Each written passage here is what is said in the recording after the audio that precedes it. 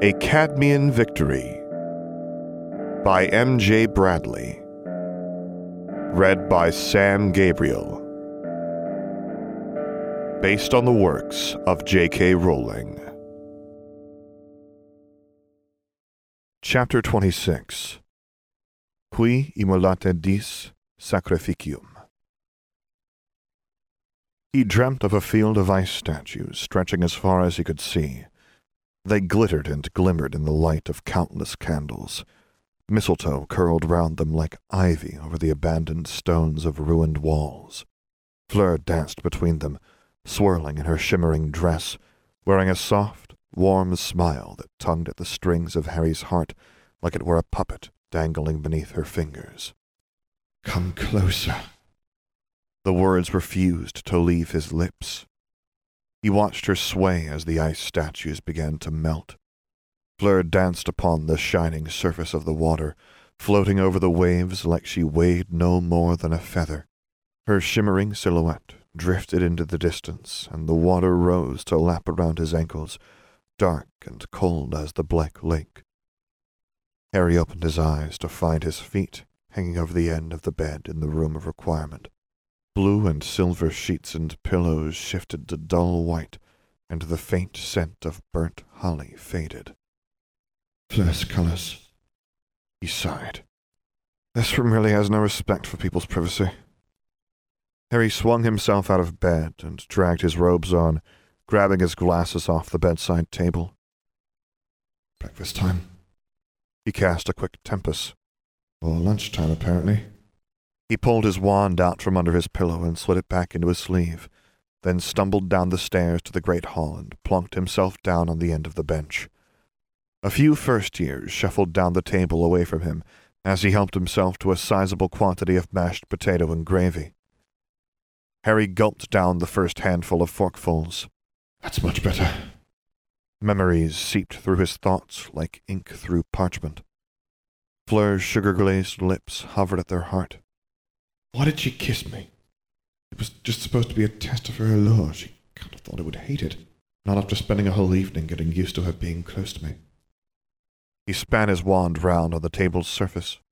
"Is there something special about Viola kisses?" Harry sighed. "If I tried to kiss her, that'd make sense. I was enthralled. It makes no sense for her to kiss me." People began to flow into the hall. Small groups gathered along the table from the door to the teacher's dais. Harry watched everyone stream into the hall in the reflection of the great stained glass window. A cheerful-looking Seamus and Neville came in, towing a miserable Ron and Dean. Ginny lingered to chat with a dirty blonde-haired Ravenclaw he half-recognized. Katie sat in the middle of the three Gryffindor chasers for once, chasing her food round her plate with her fork as Alicia and Angelina chattered past her. "She looks like she didn't have a great evening." A small flare of satisfaction rose through the stab of pity Harry felt. "She'd have had a much better night if she'd not said yes to Roger Davies, I bet." A flash of familiar silver in the window caught his eye. "Fleur." Harry's heart spasmed and he clapped his mouth shut before anything else slipped out. Fleur drifted halfway down the wall between the Gryffindor and Ravenclaw tables, her step uncertain and her usual smile fixed upon her face. A strong urge to wipe that cool, polite curve of her lips away and see the bright warmth of her real smile seized Harry. Her eyes flicked to the end of the table where he was sitting. She froze mid-stride and the smile slipped off her lips, then turned and left. The cold grip of a hollow hand returned itself to Harry's heart. "She's avoiding me." He spun his wand once more upon the table's surface and slipped it back into his sleeve, then counted a few more seconds down. "She's gone by now." Harry rose from his seat and strode out of the hall. "Unless she's waiting for me out here." No telltale shimmer lingered by the staircase or in the corridor, and his heart sank down into the numb, cold grip of the emptiness. Harry took the steps 2 at a time and hurried to the Chamber of Secrets. "Harry!" The cheer on Myrtle's face vanished as she caught sight of his face. "What's wrong, Harry?" He stared down into the puddle on the floor as he wrestled with all the words that threatened to burst from his lips. "You've flooded the bathroom again, Myrtle?" The ghost giggled. If you slip and break your neck, you can stay here with me. Thanks, Myrtle. Harry opened the chamber and wandered down the stairs. I'll probably be haunting somewhere around here in a couple of years once Dumbledore runs out of patience. Don't even think about opening that egg, Salazar snapped as he entered the study. I have to open it to figure out the clue, Harry said. Maybe the clue is on the outside? Harry gave him a flat look. I'd sit here and let the egg scream at me all day, but even that will blot out whatever this mess with Fleur is. It sounds worse than Godric's singing, Salazar grumbled. The only things less bearable than his singing were the months he spent learning Mermish and speaking it constantly above water in Rowena's poetry. She just couldn't grasp that a poem needed more than just a rhythm and some rhyming. Harry tuned Salazar out. If the basilisk was able to hear Salazar talking to himself, then Tom Riddle's probably only partially responsible for its madness. Right, you. He poked at the egg. It swiveled on its axis, then toppled onto its side. Mermish! Salazar exploded. I think he may actually be growing senile. Harry raised his eyebrows at the painting. I didn't know that could happen to paintings. Maybe the magic wears off over time? Don't open it until it's underwater, Salazar said. Harry sighed and folded his arms. I can't hear it if it's underwater. You'll be underwater too, Salazar hissed in Parseltongue.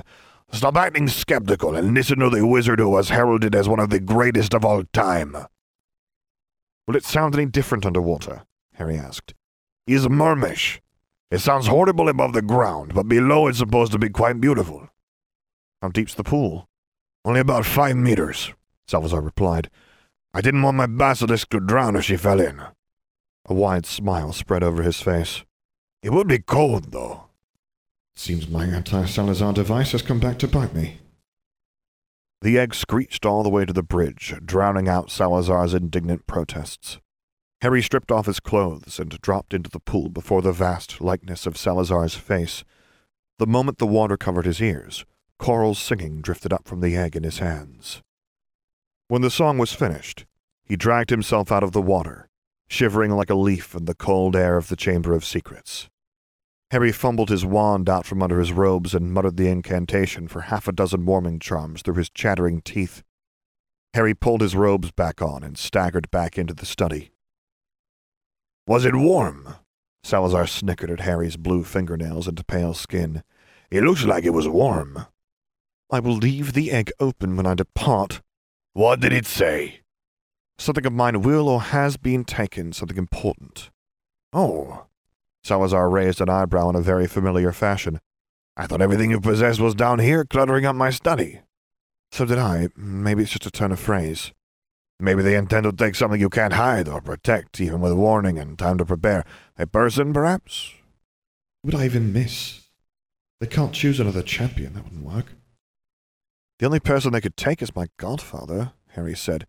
If they find him, then being party to the tournament is the least of his worries or mine. What else did you learn? Whatever they intend for me to retrieve will be kept by the mer-people underwater for at least an hour. There are mer-people in the Black Lake, Salazar said. Godric used to talk to them. Intelligent, but not overly friendly. There's a giant squid, and who knows what else in there as well, Harry groaned. I bet it's as cold as that damn pool, too. Where did these squid come from? Salazar asked. What I know? You might have been curious? I wasn't, but I do know it eats toast. The Weasley twins and Lee Jordan feed it. Squid do not eat toast. Still, I advise avoiding it for the duration of the task. Unless you're the sort of guy who enjoys cuddling creatures with a lot of tentacles. Salazar stroked his goatee with the fingers of his left hand. How do you intend to breathe? There's the bubble-head charm, but it isn't really meant for long-term use. Self-transfiguration, enchanting, and even a selection of magical plants are better bets. Transfiguration's my forte, Harry said. I don't want to have to choke down anything from Snape's stores. He's probably preemptively poisoned half of it. You'll have to pick something to transfigure yourself into. You've chosen the hardest route. You won't be able to master a full self-transfiguration in time, but a partial one could be managed. Obviously, it needs to be something that breathes underwater. Don't get too complex. Salazar drummed his fingers on his chin, batting away his serpent's tail when it curled round his forehead. You only need to breathe for an hour. Gills would be enough. The snake's tail coiled round Salazar's neck. He dragged the serpent off and dropped it on the floor. Irritating reptile. I guess I'll just stick with gills then. Harry glanced at the shelf of books on aquatic creatures. Kind of a shame, really. You're going to have to redesign half of your respiratory system, Salazar said. If you replace the alveoli and bronchi within your lungs with the filaments of gills, you'll simply have to inhale water to breathe. As long as you keep oxygenated water flowing over the filaments, you'll be fine. That sounds deceptively simple, Harry frowned. And everything you've made sound simple turns out to be horribly complex, like blood magic or parcel tongue. Well, you'll have to breathe very quickly to keep the water flowing in and out fast enough, and it'll feel extremely unnatural to inhale water in such a manner. I knew there would be a catch. If you're careful, you'll be fine. I'll teach you the spells used to reverse faulty transfigurations before you start practicing, just in case. Salazar tapped his wand against his palm. Don't even think of dying in some kind of transfiguration-related mishap. Godric will never let me hear the end of it if you do.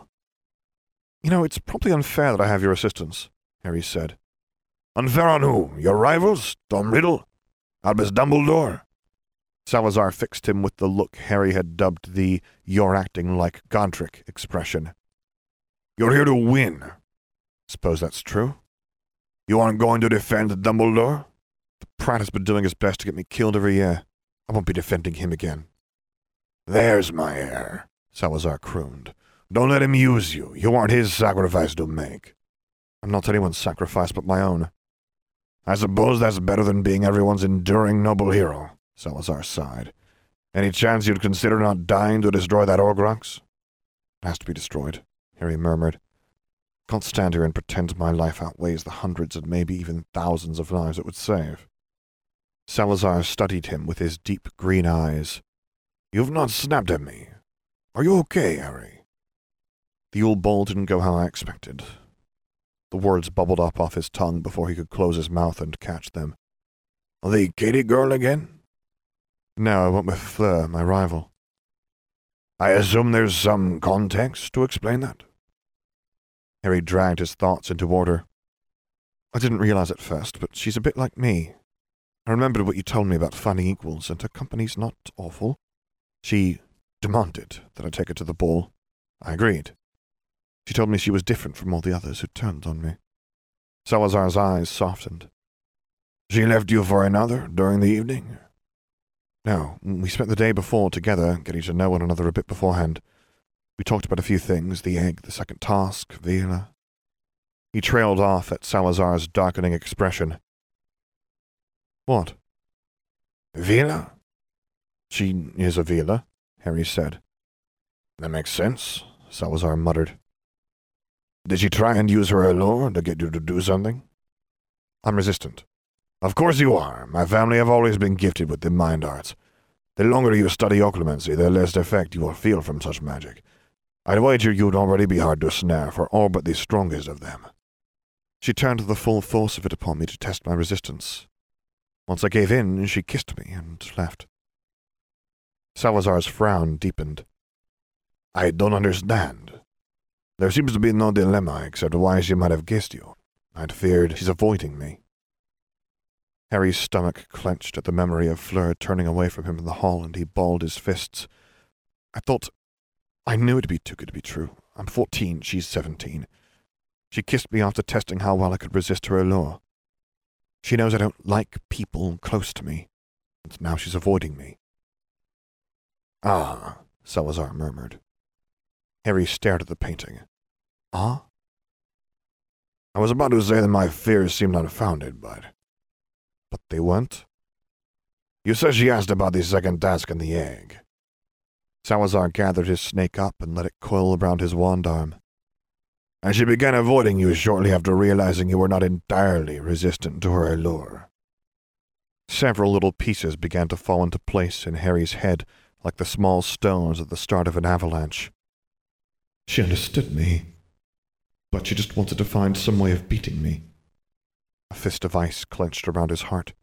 She lied. She's just like all the rest. I could be wrong, Salazar murmured. She didn't have to kiss you. No. Bitter high laughter slipped from his lips. She didn't have to kiss me, but she wanted to know she'd won, didn't she? The ice in his chest seeped into his veins. "She used me," he hissed. "She didn't need to ask you to the Yule Ball." Salazar's brows creased. "You're taking this very hard, Harry. What does this girl mean to you?" He grappled with the ice, the knot in his gut, and the bitter ache in his chest. "I was supposed... She was meant to understand. To be my friend. A real friend, one who wouldn't turn out like Ron or Hermione or Katie or any of the rest of the people who just want me to be a hero when it's convenient, then disappear when it's not." The ice spread across his chest, egged on by the little smooth, high voice in the back of his head. It whispered one name. "Albus Dumbledore. Albus Dumbledore. Albus Dumbledore. Albus Dumbledore." The name hovered in the midst of his rage like dense, freezing fog. "One for every year he tried to get me killed." Despair muffled his rage, a thick, dark blanket, like distant night clouds blotting out the stars one by one. "You were right." Harry clenched his fists and dug his nails into his palm. "I let them take advantage. I let them walk over me as if my goals and dreams didn't matter as much as theirs. I let them because the way they looked at me made me feel like I was somebody important after all those years of being nobody. I deluded myself into playing the hero for people who'd trade away everything I gave them in a heartbeat just to win some small token." The snake fled inside the neck of Salazar's robes. "We're such wretched creatures." Harry shoved the despair down beneath the ice to drown. "I don't need to be better than them. They wouldn't even understand it. There's no reason not to chase my own dream." "I'll seize my dream. And if I find anyone worthy of my trust and friendship along the way, then so be it." He took a deep breath. "Could Dumbledore expect me to die for people like this?" Salazar's gaze sharpened.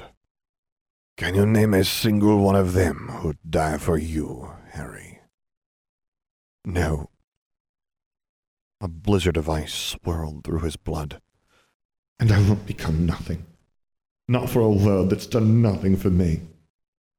He snatched the Marauder's map from his pocket. "Where are you? You're always there when I look. Pettigrew, where are you now?" Pettigrew's name hovered in black ink beside the Quidditch pitch. Harry took one look and dropped it on the table. "Where are you going?" Salazar asked. "You'll need to be careful, Harry." Harry struggled for words. "I'm the heir of Slytherin." Salazar's words found their way onto his tongue when none of his own appeared. "I'm not a sacrifice for lesser wizards. I refuse to be sacrificed for people like them." He took a deep breath and forced the ice back into a cold point beneath his ribs. "They don't deserve it. They don't deserve a hero. And they're not going to get one." End of chapter 26.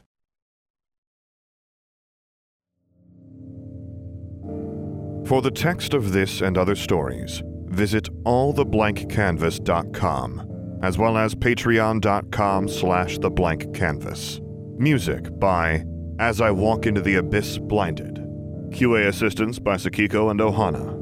If you would like to commission me to record a story, voiceover, or character, please get in touch using the contact information on my website, which is located at samgabrielvo.com.